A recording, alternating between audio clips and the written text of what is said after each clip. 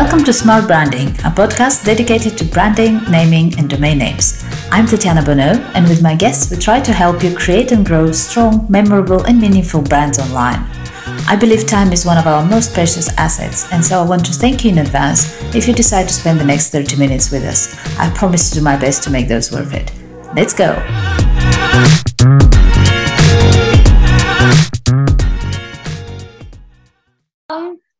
So let's start with a little bit of background.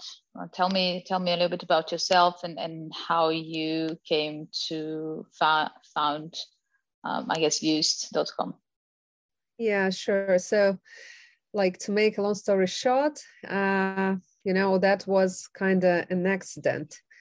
I used to, as I mentioned before, I used to be a professional tennis player when I was a kid, but I've never given up, studying, even while traveling a lot. And when I decided to quit professional tennis, it was a hard choice for me, as when you put a lot of attention, a lot of effort to, kind of have a dream. But I'm really grateful for the advice from my parents, and they told me that actually, there are just, 20, 50 people who are very successful in say playing tennis, and there are like thousands and hundreds of thousands of people who are successful in science, investment banking, whatever. Actually, another piece of advice you'll be laughing, by actually Michael Jordan. When I was a kid, they actually published a film. I don't remember how, the title, but that was a documentary film about Michael, and he was telling his story. And back then he was visiting a lot of high schools and talking to kids and saying exactly the same thing, guys, use your sport victories as a chance to get to a great high school. To get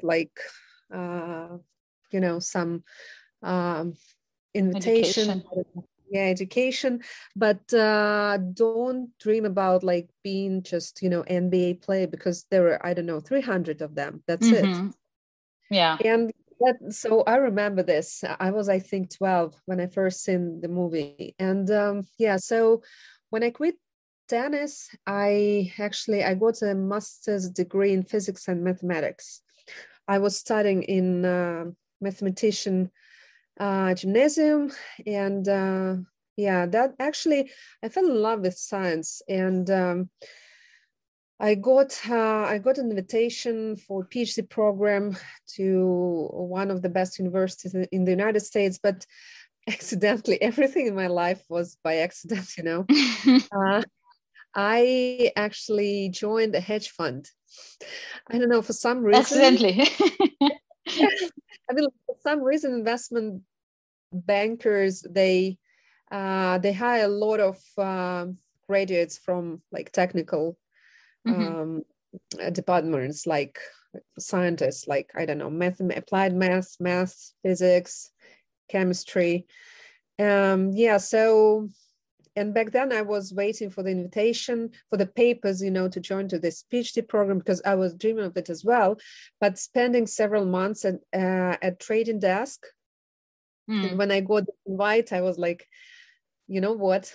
It sounds and it feels so exciting. I mean, trading, and my bosses, they actually started to invite me to investment committees where they analyzed, different classes of assets. And I was by far, I guess, the youngest and the only girl, actually.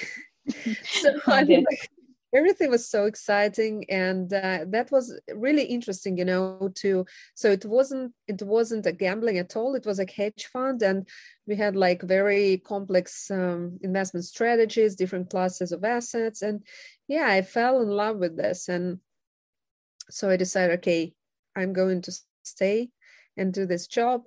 And actually, I've done this for nearly 10 years. So I worked in a hedge fund, I worked in brokerage, and I've done different, so I had different positions like analytical and trading and portfolio management. And when I turned like 30 years old, I've realized that I burned out actually. And I've realized, that I want to create something like, to create a value, not just trading, I don't know, air. Yeah. So, Yeah, I think I get that. and anyway, investment banking is a very aggressive environment.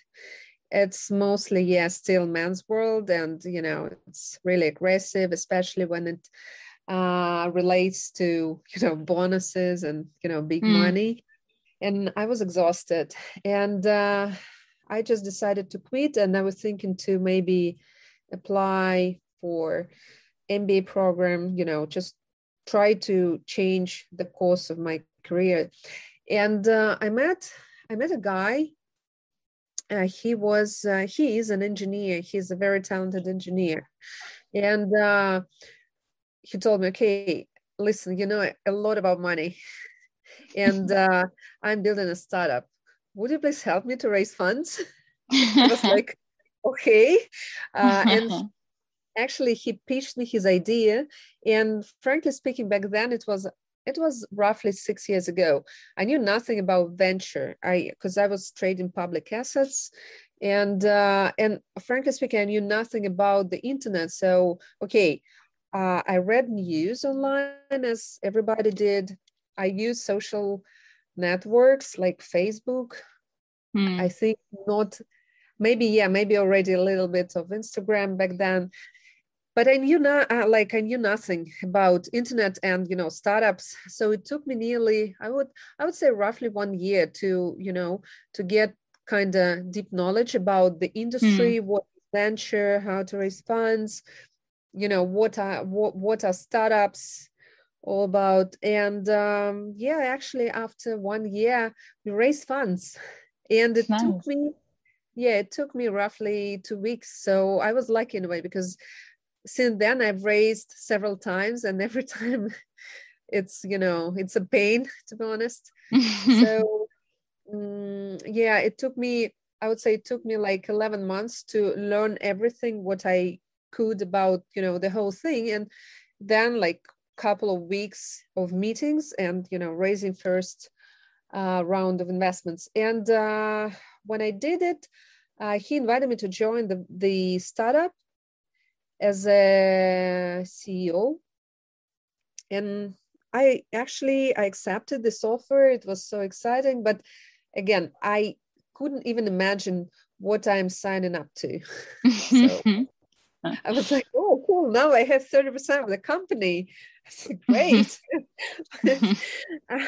But it turned out that, after several months, he actually lost his interest in the whole thing, because it was 2017 and, blockchain was booming. And actually he launched a new startup.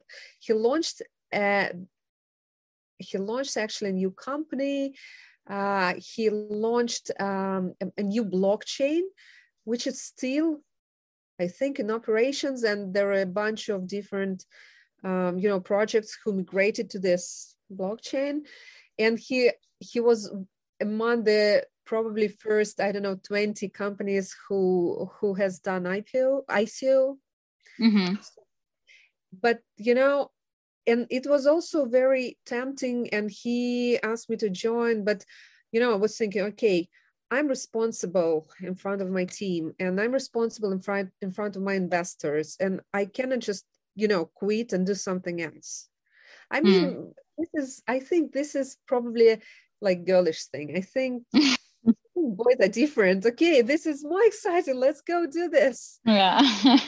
I see, what I see when I'm talking and when I'm like communicating with male founders. They're totally different.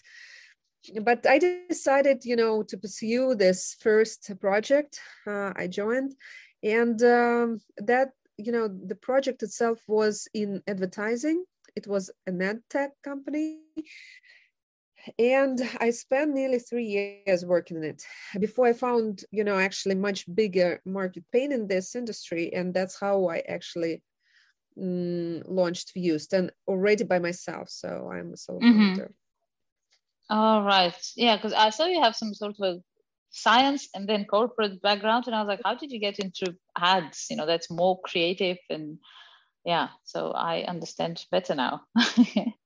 It's a fake, It's a face. Yeah. How did you come up with the name? Okay, yeah, that's an interesting thing. I was reading a book by Phil Knight, A Shoe Dog, right? Yeah, Nike. And I remember especially, this chapter about how they actually ended up with Swoosh, and, the name of the project and the name of the company. And I actually, back then, I was based, I was a part of a boot camp in New York where I met a girl, and she was working on like branding and everything. So, and we started just to brainstorm on the idea of a new project. And which was like, okay, the first project was about new kind of mobile rich media ads. So we were creating, we called it like floating ad units, which appeared on top as an overlay on different websites and applications, and you can actually move it around the screen. And it wasn't obtrusive, but it was very cool and attracted a lot of attention. And so like new kind of rich media ads. And I was still working on that idea, and we started to brainstorm with her about like, okay, what is the major feature of this, rich media ad? It was always viewable, like viewability.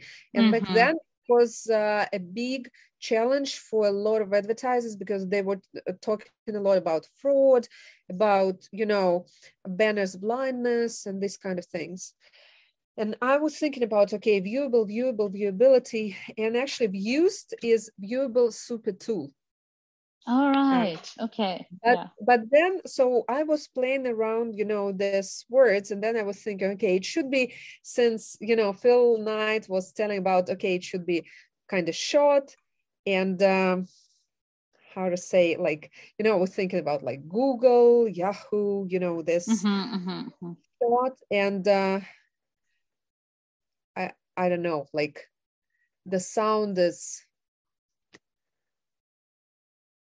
I don't even know how to describe it. So I was thinking you said about the swoosh, and it sounds like swoosh actually. So Viewst, is that one breath kind of a name? It was on the top of my head, and I was like playing with it. And then there is another thing. Okay, first you have like the idea describing the major features of your solution, for instance, right? The major pain points you're trying to solve with this solution. So this is one thing.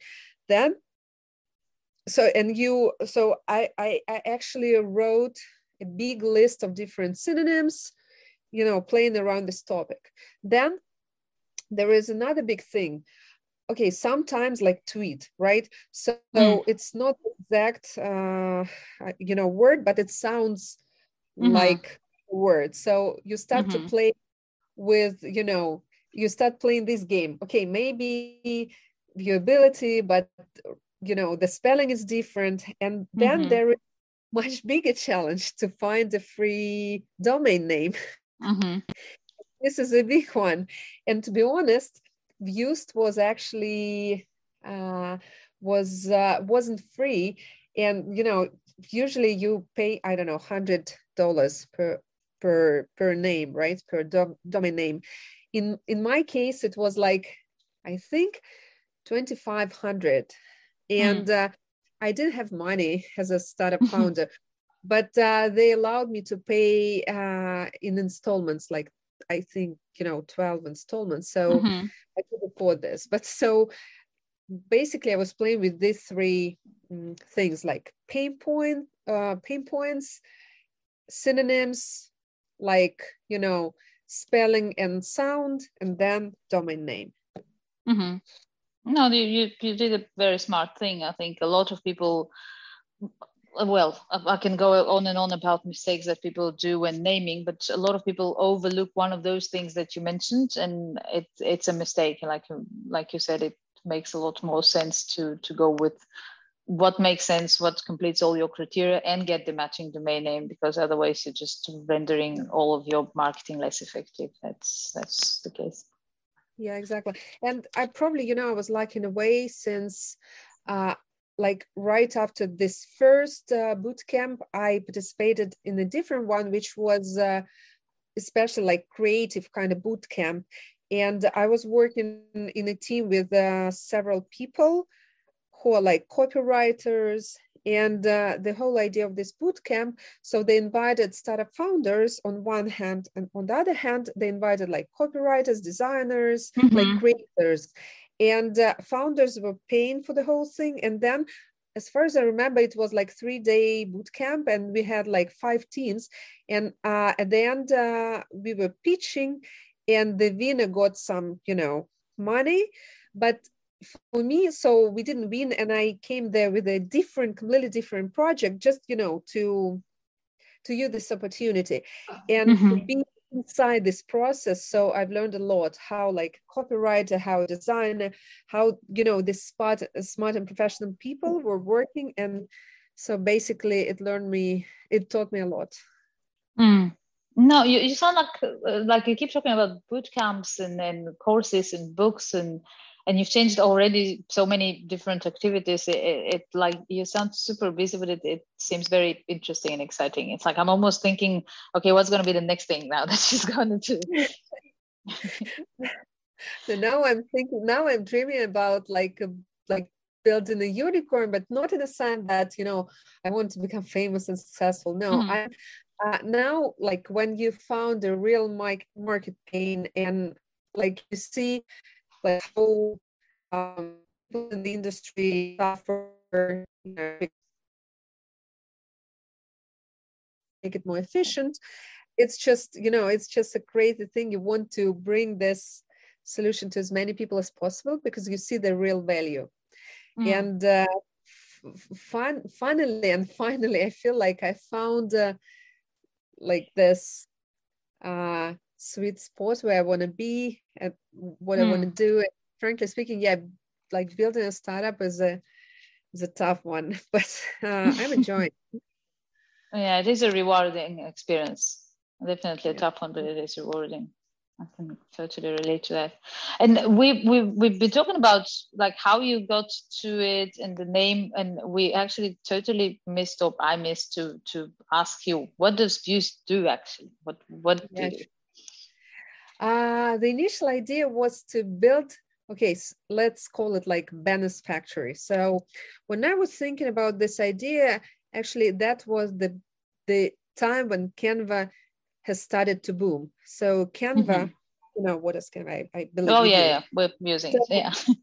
Yes, they added a feature to create a banner for social media like Instagram and Facebook. And I guess like 17, 18, these were the years when all these influences, started to actually to boom as well. And it became extremely, popular, and it became like a real new niche for, young professionals to make money.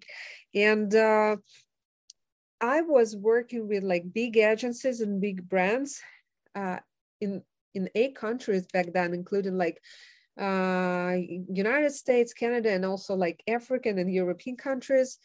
And I remember, I was listening to Sebastian Tomic, who is still back then and still is the head of global advertising at New York Times. And he was telling about the, big market pain. So in the industry, there are a lot of data, right? And brands obtain a lot of data, but they don't leverage it. And they have channels to deliver very personalized ads. But the biggest problem is actually production, because it's still manual. You have a lot of design, you have creative agencies, on one hand, on the other hand, you have a lot of data. So you ideally want to create not like 5 messages, 5 copies, but and 5 designs, but you ideally want to create, I don't know, 500,000 designs and copies, right? And then there are different channels, and like, I don't know, like Facebook, Instagram, Google, and all these channels, many more. And all these channels, they have different technical requirements. So it's not the same image, different sizes, different, like technical requirements, and it's still manual. So everything else in the industry is automated, but production is still manual. And so we started to think, okay, we probably need to think about something like Canva, but for ads in general, because Canva is for designs, any kind of design, right? Like text, I don't know, images and cards and whatever. And we should create kind of Canva, but specifically for ads. And then I think after several months, Figma started to boom. And Figma actually solved another big problem. Figma brought together designers and developers. And now developers could see like the UI UX components in real time, ask questions in the same canvas, and like brought together 2 completely separate group of professionals. And we started to think, okay, actually ads is about creative people and media buying. And that's how we thought, okay, maybe we should create something which is kind of an overlap between Canva and Figma, but for digital ads. And then our idea evolved from simply like Banner's Factory, like, you know, a tool that you can quickly create from scratch and edit. We added kind of, you know, features related to project management, when creative and media people meeting together in the same team, in the same project on the canvas, and can comment in real time and share, you know, this projects and streamline directly to their ad accounts without need to download. So I would say, so some users still call us like Figma for digital ads or Canva for digital ads. We are basically bringing together designers and marketers and help them scale versioning, streamline approvals, and to solve, I would say, the biggest problem, go live faster. Because currently they face with lots of delays in campaign launch. Yeah, that as you were speaking, I had like flashbacks, because I was doing programming like some ages ago, I would say 15 years ago. And then I had an IT company before I completely got out of that and got more into the marketing side. But like, as you were saying, you know, there's the designers, the programmers, and I had flashbacks of those horrible moments where like you would spend, you know, hours with the designers in one room and talk about how amazing that is, and you go out so excited and it's like brilliant, and you go to the programmers like that, they're like, no, there's just no chance, that is not going to happen, not at that budget, not that time, not that. And it's like, oh Jesus, okay, we're back to zero. So yeah, and then you throw into the mix also, like you said, the other side, you know, the buying advertising and all of that management. So yeah, I can totally see the value in connecting all that in the speed that would add to the process. Yeah.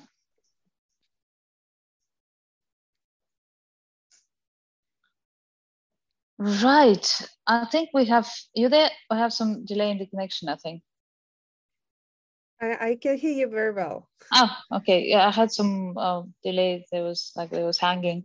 I just came back from holiday and I had months of traveling and bad internet. So I think as soon as like there's a moment of silence, I'm like, oh no, the internet is breaking again. It's okay. Where are you What based, was? by the way? Oh, Sorry. I'm in France. Yeah, that's okay. I'm in France at the moment. You're in France. Me too. Where Really? exactly? Yes. Oh, I'm in Nice. You're like, hey, where are you in France?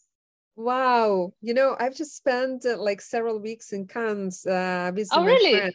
Yeah, but I'm in Paris. I thought Nice. you were in States. Funny. No. I'm in Nice. We've been traveling over the summer. We were in the Alps. The last place we were was in the Alps, and we came back Friday, I think, a few days ago. Amazing. Yeah. Okay, maybe you have a chance like to meet in person one day.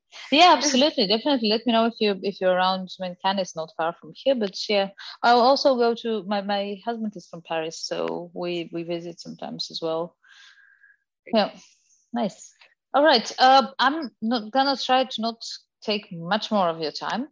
If you, I guess, what are you, because you have those different backgrounds and experiences, and you've been talking to a lot of founders and VCs as well. And what would you say are the biggest mistakes entrepreneurs make when it comes to generally startups and in more particular in branding and naming?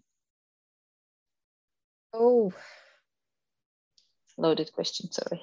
yeah, that's a hard question because okay, Viewst is my second attempt, to build a startup. To be honest, I was working the first project. Hello. Yeah, I think connection. Yeah, you lost me. I can hear you. You're back. You're back. Yeah. So, like as I mentioned, this is my second startup, and while working the first one, I've done all possible mistakes related to to everything, to operations, to branding, to sales, to literally everything. And it's difficult. I think probably it's a good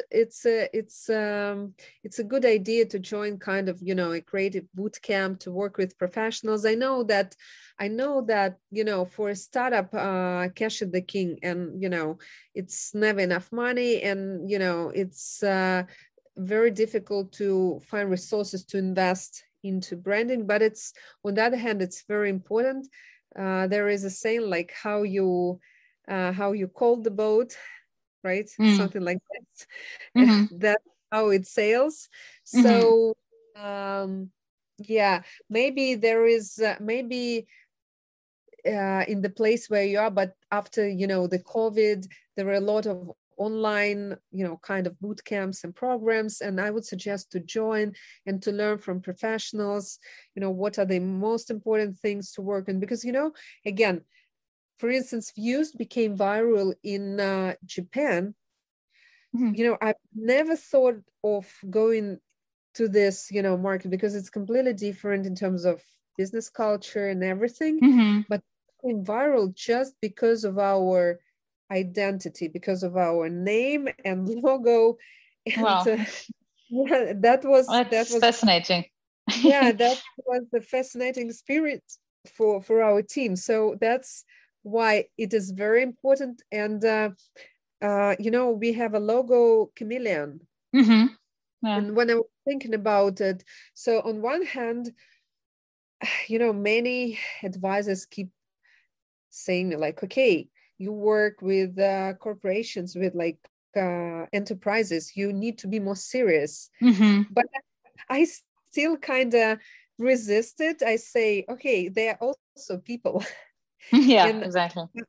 I love the story of MailChimp. So I've read this book, how they created this, this character, and basically this character was a force for them, to become viral. And this is also a good example. So I think there is no secret sauce. It's just, read more and join some programs where you can learn from professionals who navigate about this story, about this branding story. Sure. And I guess to an extent, there's always there's a number of mistakes that you just have to make yourself to Exactly. get over them and to learn. So there's no other way around that as well. And that's so I think that you're totally right, and you don't have to be afraid of making these mistakes. It's your game, it's your rules, and you can always change them. So okay, if you start a project and you feel that something doesn't work, just pivot, just work and create something different. I don't know, naming, logo, whatever. Yeah, I think it was my husband, that was yesterday, and he said he'll send it to me. He came across some article about some like very old brands like Nokia and Siemens and whatever, and even older, and what they launched as what they were doing. And there were some like crazy things that you wouldn't expect at all, like the toilet paper or I don't know, pens or whatever. Like it's like what they were doing, what? Yeah. But yeah. I mean, you don't create a brand that lasts over centuries without changing. That's a given. Exactly. Yeah. Cool. Last question, I promise. What's next for Viewst? What are you up to now? What's exciting? Okay. So we've just started to sell the solution into brands. So we see like how the market is evolving. So for a decade or maybe a couple of decades, it was it was a job for creative and media agencies. And these days, brands want to bring this in-house. I mean, they want to control the quality and the scale, and they start building in-house teams to work on creatives. And I'm not talking about like something, huge, like creative strategy, but I'm talking about like small things like execution, like banners. And we see this trend has just started to evolve, and we are following the trend. So we've just started to sell into brands, and we have just signed up our first French customer, actually, big company. And we are all very excited about this. And so I think this is a new stage for our startup, monetizing this B2B connections. And we are very excited. That's good. That's great. Yeah. And I always lie about the last question in the interview. Sorry, I don't mean to, but as you were talking, you said you're now starting to work with brands directly. Who can use Viewst? Well, what is the type of company? Is there some size, for example, that's too small or too big, or type of industry or whatever? We have actually, and since I'm currently based in France, because, I moved from New York, we've done localization of our solution into French. So you can work in French in Viewst. And just, good thing to mention. And initially our like early adopters were, I would say, small brands and solo marketers. So for instance, we have like some agencies and resellers who are like, for instance, reseller of a coffee machine from Switzerland. So usually these are small teams, and actually they don't have like a lot of resources to hire expensive agencies. And this is an ideal solution for them because Viewst is very flexible, and it lets you to create really great pieces without even being like super professional in. So you might be a marketer, not like a specific designer, but a marketer, and you can do everything at Viewst. One thing. Then we started to experience more like bigger brands. For instance, we are piloting with like Galeries Lafayette and some other really big brands who do have budget for like creative agencies and media agencies, but anyway, they control the process. They give the final approval to the creative, and they actually set the campaign goals. So they want to see everything. And Viewst is ideal solution for such, big brands who probably doesn't do anything in-house, but they control everything. They see everything in real time, and they can communicate. And then with every participant of the campaign launch. And also, agencies, they started to actually come into Viewst. But I would say our ideal clients are mostly like media teams, not creative teams, but media teams, because when a creative agency prepared the strategy and the idea and the assets, and then media teams actually invest their time and money into like buying traffic and working the performance, and they see, okay, probably we need to change a background, we need to change a copy, or we need to create another variation. And this is a very simple task, but before Viewst, you had to go to creative team, them wait for a couple of weeks because they're overloaded, a lot of other tasks. Now they can easily change it themselves and get instant approval from like chief designer, for instance, like, okay, guys, it looks good, you can take this. And keep working on A/B testing, on performance. So I would say that media teams are our ideal customers, but then they start to bring creative people as well. Wow. So that's, yeah, I mean, it sounds so logical and useful what you're saying. I'm like, how did people live without that before? I don't know. Which is a good thing. Yeah. I guess that's probably how you can tell, you know, a good idea from a not so great one, when you have that feeling of, because you mentioned Canva, for example, and when it first came along, I was like, yeah, okay, it can do some things, but you know, I would still go to the designer or use Photoshop or use whatever. And now I'm like, I don't know what I would do without it. Like, just us as a team, not just me personally. So, because they have evolved as well to, that's the other thing. They were in a niche where they were needed, but they have developed and evolved as well around all of their users as they were coming. So that's important as well. Yeah, that's true. Great. All right. I think that's it. That's a wrap. It's been a pleasure. I'm not going to hold you up for much longer. And definitely, if you're around, or I mean, if we come to Paris, probably in October, actually,